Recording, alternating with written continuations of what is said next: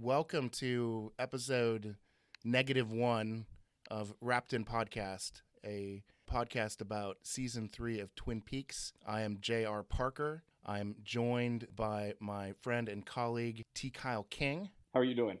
I'm good. How are you, Kyle? I'm doing well, and I am excited about season 3. I am too. I'm very excited. You know, I thought that we could give sort of a brief introduction of ourselves. I've known Kyle since I was in college at the University of Georgia and started watching Twin Peaks when I was in middle school.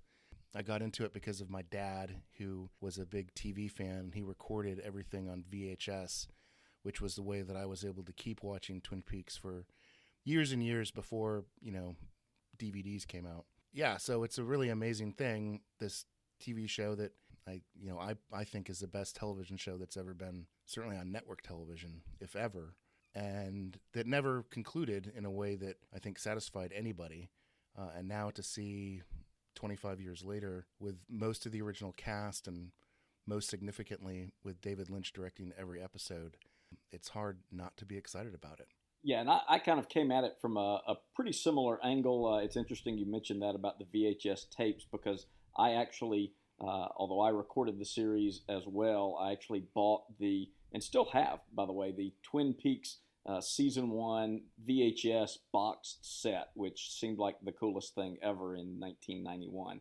I followed the show as well. Honestly, I was in college at the time, and the girl that I was dating at the time happened to watch the show, and that's what actually got me into watching the show. My interest in the show ultimately lasted a lot longer than my interest in her, but I still think that worked out to the good long term. And although I don't write professionally, I have periodically dabbled in writing here and there, and it's somewhat noteworthy to me, if to no one else, that in 1997, the first thing I was ever paid for writing was an article in what I guess you would call the fanzine, Wrapped in Plastic. It was an article called David Lynch and the Happy Ending, in which I argued, I'll let others decide how persuasively, but I argued that David Lynch, in his own odd way, typically does generally arrive at what could be called a happy ending,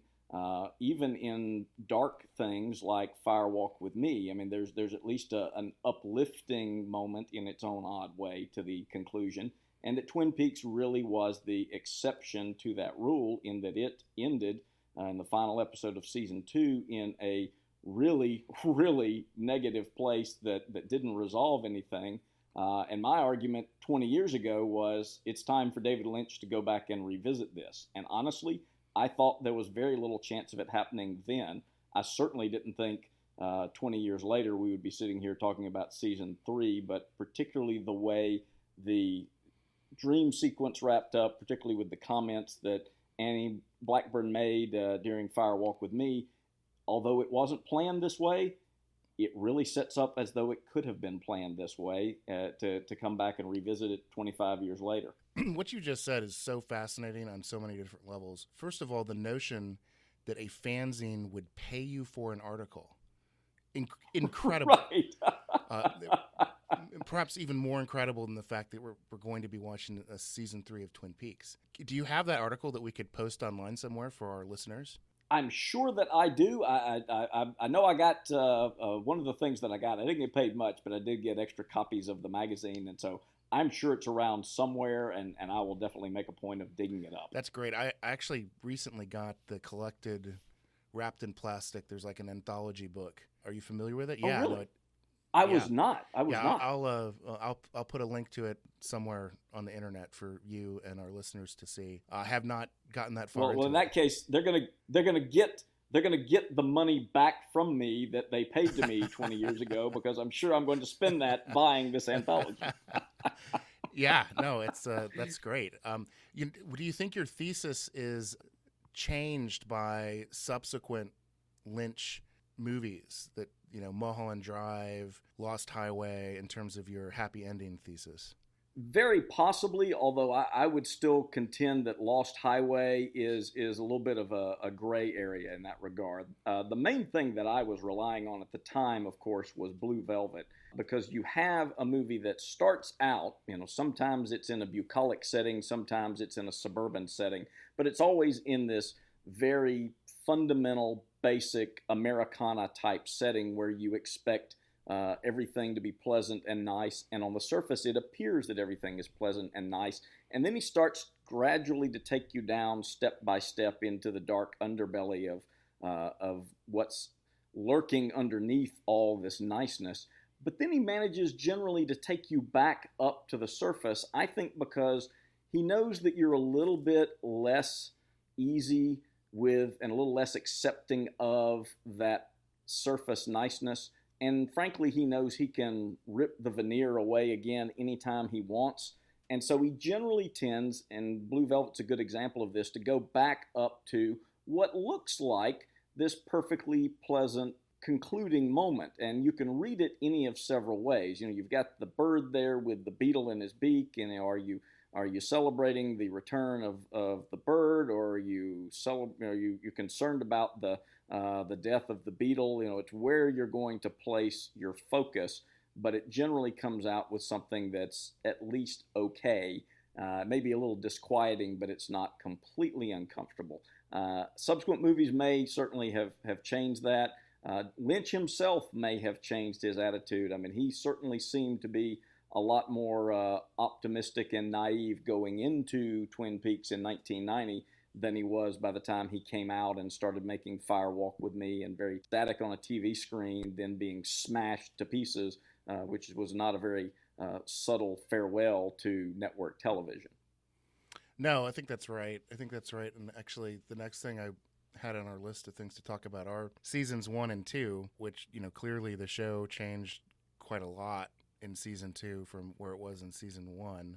I rewatched the whole series, I think, within the past year, and in anticipation of this, I've been rewatching every episode that was either written or directed by David Lynch or Mark Frost, which, truly are the highlights of the series. Sure. There's such a huge difference between a David Lynch directed episode and a non-David Lynch directed episode that, it's almost like watching a different show. Right. Well, and I think when Lynch, particularly at the end, when of course there were some points in season 2 where I won't say that the TV show was ever bad, but it certainly was not at the same high level of quality through parts of the second season. And when he came back there at the very end and of course directed the final episode, there was a certain amount of rebellion and deconstruction against what had become of his idea. You've got the moment in what wound up being, and what is for the moment at least still the finale, of Leland Palmer, pure original brown-haired Leland Palmer just stepping out and saying, I did not kill anybody, and then stepping right back out of the frame. And even if you interpret that as, okay, he was possessed by Bob, so yeah, he didn't really kill Laura, he didn't really kill Maddie, still it was Leland who killed Jacques Renault. It was straight up Leland Palmer who went into the hospital and smothered him with a pillow. So that can't literally be true if what we've been told and what we've seen is true. So does that mean that it isn't true? Does that mean that some of this stuff is to be undermined? I mean, you've got with Lynch this basic idea that it's okay for it to be abstract. Sometimes sailors playing paddleboard in the lobby of the Great Northern is just a bunch of sailors playing paddleboard in the lobby of the Great Northern. It doesn't have to mean anything bigger, and it can mean something different to me from what it means to you. And he, I think, just enjoys the fun of it, the conversation, the ability to have a different theory. He's fine with the idea of Pulp Fiction. You never really know what's in the briefcase. It's all MacGuffin to him. Whereas with Mark Frost, you've got a little bit more grounding in reality. You've got a little bit more of a history with, very realistic television like Hill Street Blues, and his pacing is different, and his desire to move a plot along is different. And I think it's that balance between those two forces that really gives the show its dramatic tension. I mean, it could get, frankly, a little boring if you just did David Lynch. it would get a little conventional if you just did Mark Frost, but it's that interplay of those two different approaches that really makes this a unique experience. Yeah, I think that's right. I mean, I think Leland saying I didn't kill anybody, he also could just be lying, not right, making sure. some, truth claim that would put a lie to what we had seen happen previous in the show. He's just in denial entirely about where he is and what he's done. And he does I think if I recall, right. he gives evil Cooper like a kind of grin or knowing look when he says that. So right, sure. I think, I mean, I don't disagree at all with what you just said. See, and I think the essence of it is from Lynch's standpoint. If we had David Lynch on this podcast with us and said, "Okay, David, we view it differently. We disagree on how to read this. Tell us what the right answer is," which is what we as fans a lot of times really want. I think his response would be, I think it's interesting that you both have your own take on it, and I don't know that one of you is right and the other one's wrong, and I think it's okay for you both to come at this from a different angle. I mean, I think for him, he would rather have that than for there to be a definitive, correct, absolute right answer, which is part of why network television brass had a real problem with him, because they kept saying, "Hey, when are you going to get around to telling us who killed Laura Palmer?" If it had been up to him, we'd have never found out who killed Laura Palmer. No, that's right. And I think both Mark Frost and David Lynch are on record saying they never wanted it to be this sort of cut and dry, who killed Laura Palmer show. That was just, right. Something that happened to happen, but they wanted to explore so much else, and I think that they did. But obviously the show became completely rudderless for a while after Leland was revealed as the killer and then committed right. suicide. Or I don't know if you'd say he killed himself or Bob killed him. I don't know. Right. And then we had Lumberjack Cooper yeah. and, the horrible right. side plot with James on the road. Right. Probably, would you say that's the worst of all the subplots? Oh, absolutely. Absolutely. No question in my mind, at least, that is the one, because there was so much about the show that was sort of mocking the conventions of soap operatic television, to the point of having everyone watching Invitation to Love on their own television screens. And that really just descended into conventional soap operatic plot storytelling. I mean, that could have played out on Dallas or Dynasty just fine. And that's what made it not in any meaningful sense truly Twin Peaks. Yeah, I don't think we're going to see anything like that in season 3. I would hope not, yes. And then, so I want to then turn to Fire Walk with Me, which, there have been some statements from Showtime that Fire Walk with Me is going to play a large role in season 3, which, as far as I'm concerned, is fantastic, because Fire Walk with Me was absolutely such a great movie. Because there's so much in Fire Walk with Me, and we have just no idea what's going on. no idea. And it's great. And so it's really going to be interesting to see what of that movie is going to map onto season 3. Do you have any thoughts or ideas about that? Yeah, I mean, I completely agree with you about Fire Walk with Me. And the neat thing about it, or the interesting thing about it, is that there really were two schools of thought on that, and I think it divided into two very clean camps. That you had people who came at Fire Walk with Me as their original experience with Twin Peaks and didn't have any of the backstory of the series first, and it was people who didn't really have a frame of reference. It's like making The Sound and the Fury your first Faulkner novel. You don't know how to read a Faulkner novel yet. You really need to ease into this a little bit. You need to go read Intruder in the Dust and kind of get the rhythm of it before you dive into the deep end of the pool.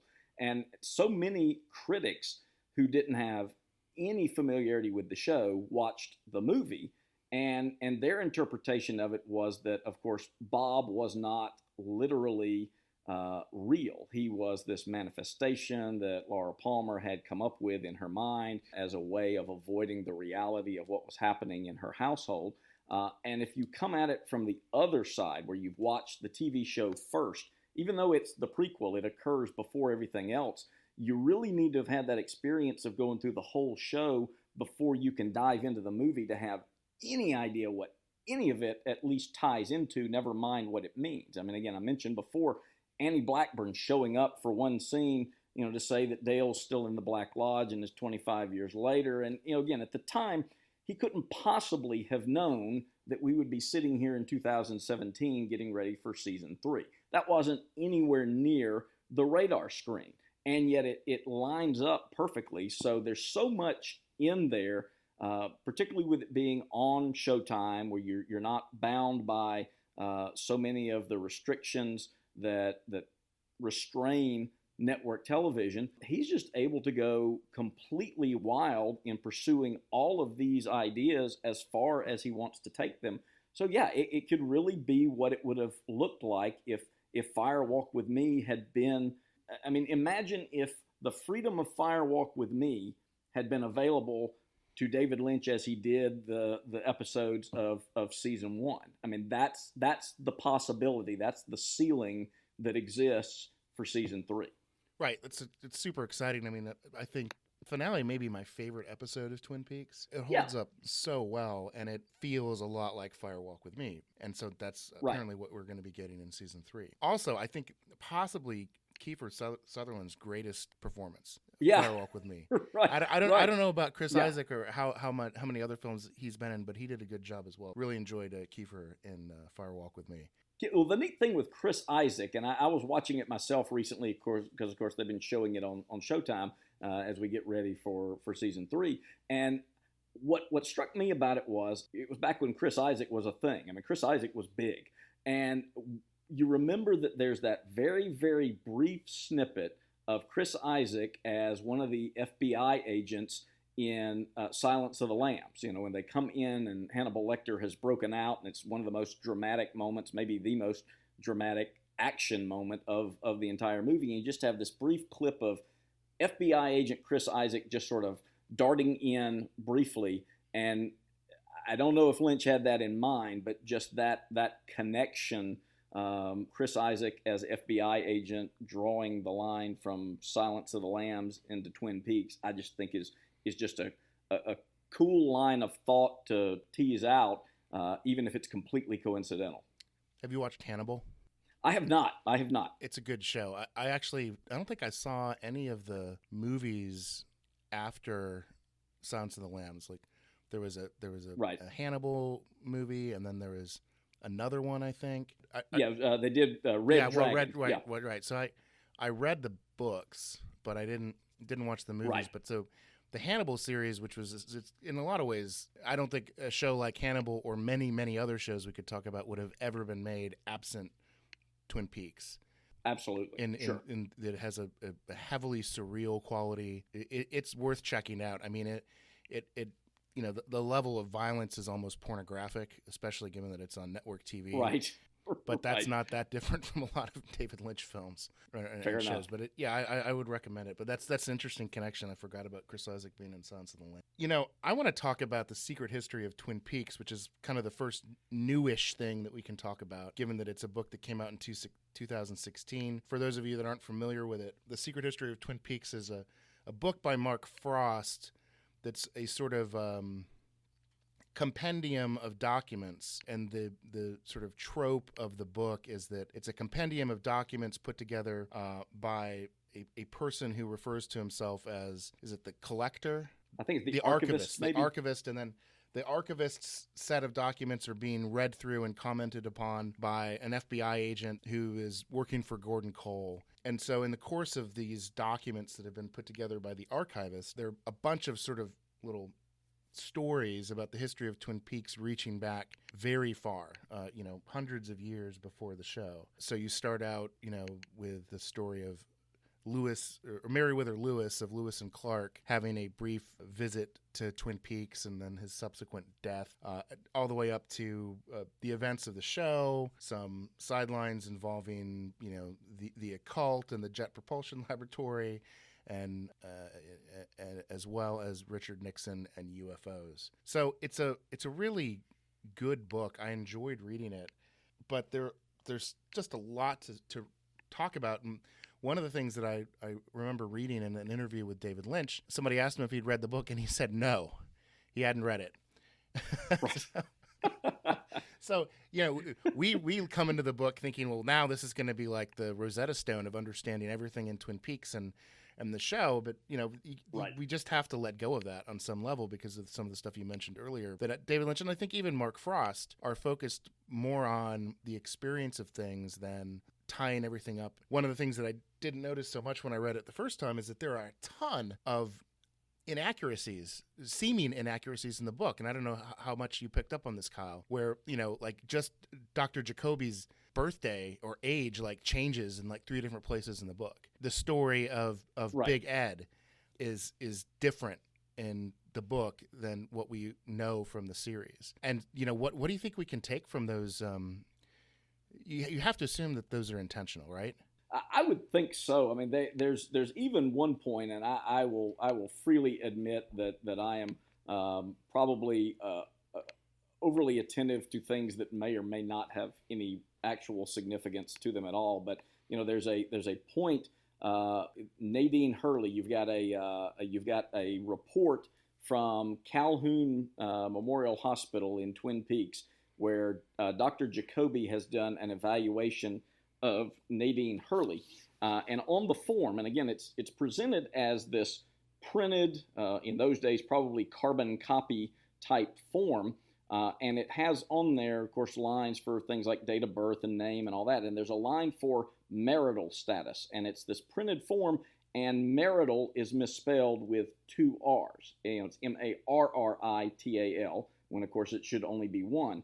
But he's examining Nadine Hurley, a woman whose husband at that point was carrying on with his high school sweetheart at the Double R Diner, and marital, at a point when her marriage is in peril, marital is misspelled with a double R. I mean, you read those kind of things and you think this can't just be coincidental. This just can't be a typo that someone managed to make. But at the same time, although it's Mark Frost writing the book, his collaborator was David Lynch, and as you know, Bob came into the show because the actor who played Bob was actually one of the camera crew, and they blocked a shot incorrectly so that he shows up in a mirror in Leland Palmer's home while Sarah Palmer is having one of her breakdown moments, and they go to David Lynch and they say, okay, we've got to reshoot this because Frank was in the shot, you can see him in the mirror. And instead of saying, oh, shoot, all right, everybody places everyone, let's reshoot this, Lynch just says, hey, let's roll with it. This is one of those things that you got to take on faith that it was meant to happen this way, and now I got to figure out how does this work its way in, and as we now know, it worked its way in a phenomenal way. And that arose out of just sheer accident. And I think that's the beauty of what Lynch does, that he's fine with things not completely adding up because it's the stuff you don't plan that can lead you to some really wonderful creative places. And if you map it all out and you just insist upon sticking to that strict roadmap, you're going to miss a few things that could happen on the journey that are just magical. I mean, they do have a plan. I mean, right? He presented Showtime with a 400-page book or document, and that was the basis for deciding they were going to do a show. So, I mean, something's in there. We don't know. I wonder if we'll ever get to see it. I hope that maybe we will. It'll be so much fun to sort of reconstruct where they started and where they ended up. But, in terms of what, the secret history of Twin Peaks, it's a deliberate project by Mark Frost. What's he trying to do? Right. I don't know. I wish I did. Right. Yeah, exactly. I mean, it's a really fun read, and it ties in a lot of stuff.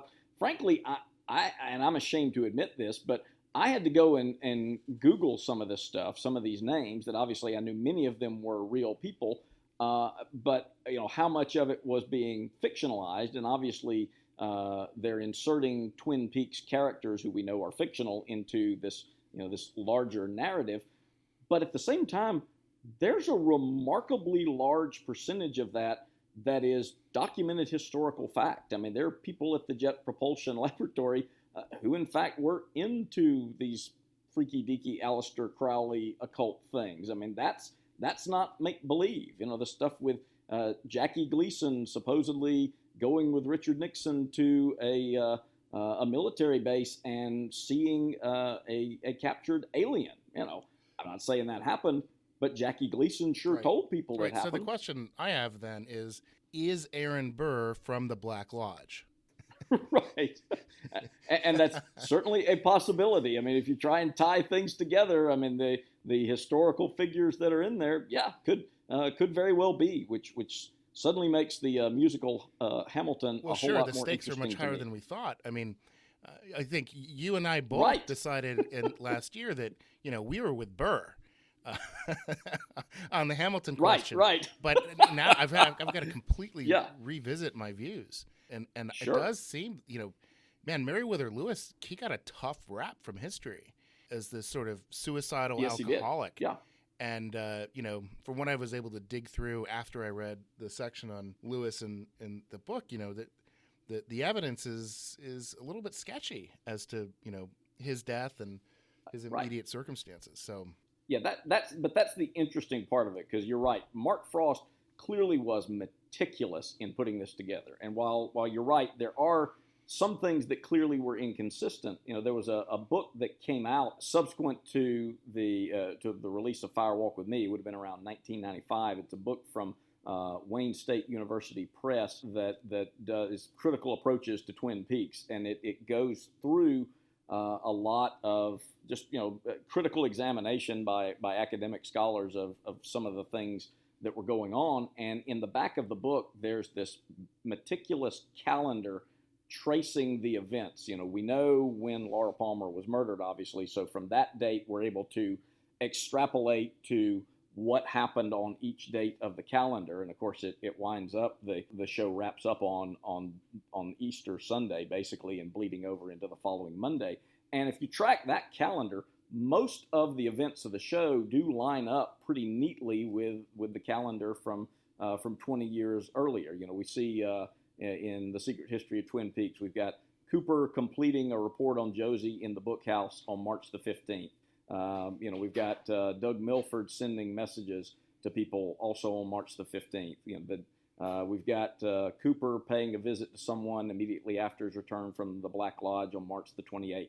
And so all of those things line up with the calendar as it exists pretty well. So I mean, there's some stuff that's new. There's some stuff that's arguably a continuity error, but there's also some stuff that jibes exactly with what we know is there, which I think goes to your point that we have to assume that some of the seeming mistakes, are deliberate, given all the things that Frost so clearly, so methodically, so meticulously reconstructed to make sure they lined up with what we already knew. Right. I wonder about the significance of this book relative to, say, The Secret Diary of Laura Palmer and the book My Life, My Tapes, which is a transcription of tapes that Dale Cooper made from childhood, up through the events of the show, to provide some insight into his biography. I really enjoyed both those books. My Life, My Tapes in particular, I enjoyed, because Dale Cooper is such a great character, and to get this sort of insight into how he came to be is definitely worth checking out for fans of the show that haven't read it already.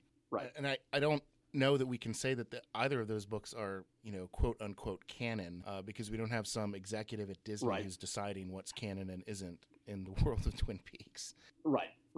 Yeah, and I don't know. I mean, I always certainly took Secret Diary of Laura Palmer as canonical, because obviously the diary itself is in the show, and the published diary, at least the parts that we've seen in the show, generally does track. And if I remember correctly, it was David Lynch's daughter who actually wrote it. Yeah, am I remembering freaky that as correctly? hell and true. It was Jennifer Lynch that wrote the book, and it actually came out while the second season, in the midst of the second season, or between the first season and the second season. So yeah, I think it's safe to assume that it's functionally canonical, if anything is canonical in the world of Twin Peaks. My Life, My Tapes, I don't know. I think that came out between the second season and Fire Walk with Me, if I recall correctly. That sounds right. Yeah, and again, that one I agree with you. As much as I enjoyed it, it may not be able to be taken as literally true. But the interesting thing to me about it is with you mentioning that Lynch says, and who knows if it's true, but he says he hasn't read The Secret History of Twin Peaks, and of course Frost clearly put a lot of thought and a lot of effort and a lot of research into it. And I actually think there's some interesting possibilities there, that they've each mapped it out on their own.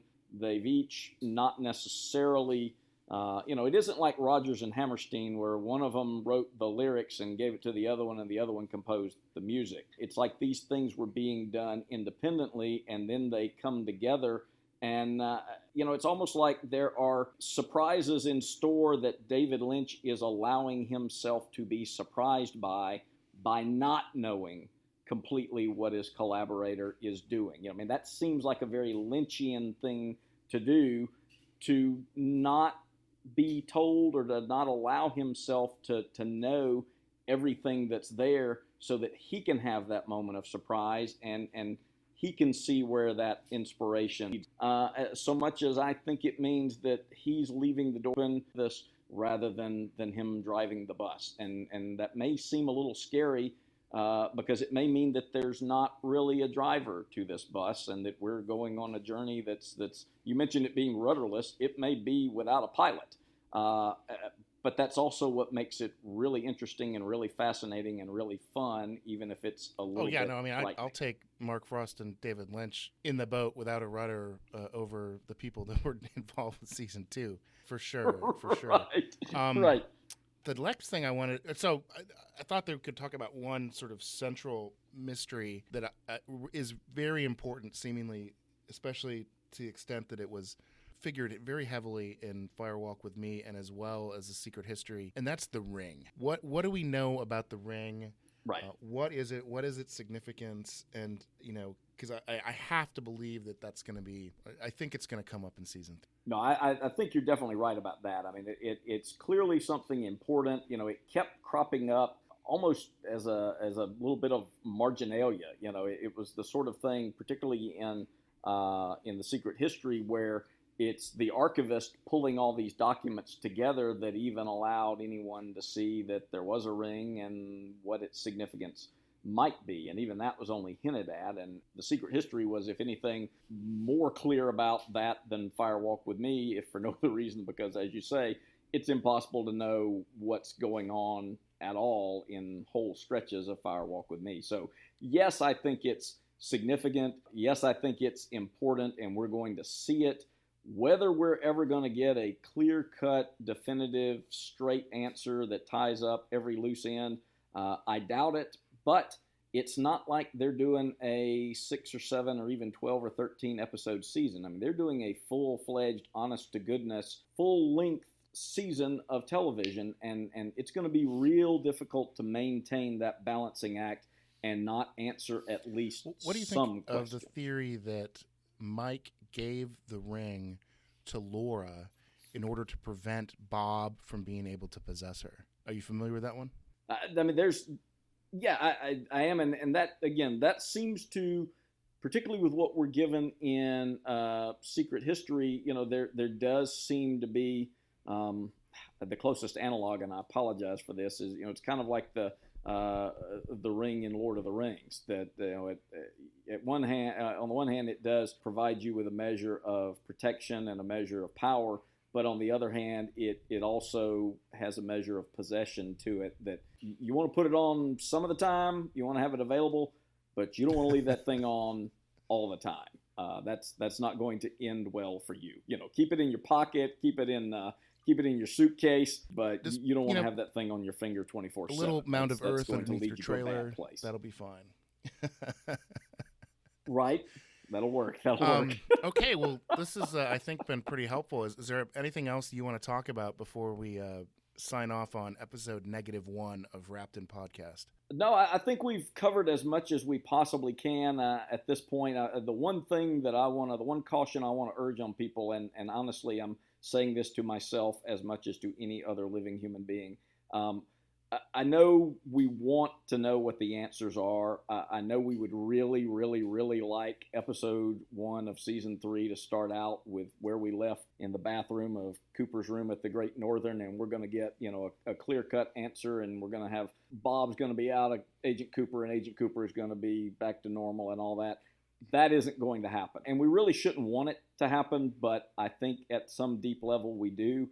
And the more we want it, the more David Lynch senses that this is what we're asking him for, the more it assures that that's not. Oh yeah, even I mean, close not to just what for we're the gonna first get. episode. I wouldn't be surprised if we never get a definitive answer about what exactly happened with Bob possessing Cooper at the end of season 2. Yeah, and that's fine. We're just gonna have to live with that. Yeah, that's right. You know what? There's uncertainty to life, and there's going to be uncertainty to art, and that's what frankly makes it fun to talk about. You know, you and I went and saw, gosh, what was it?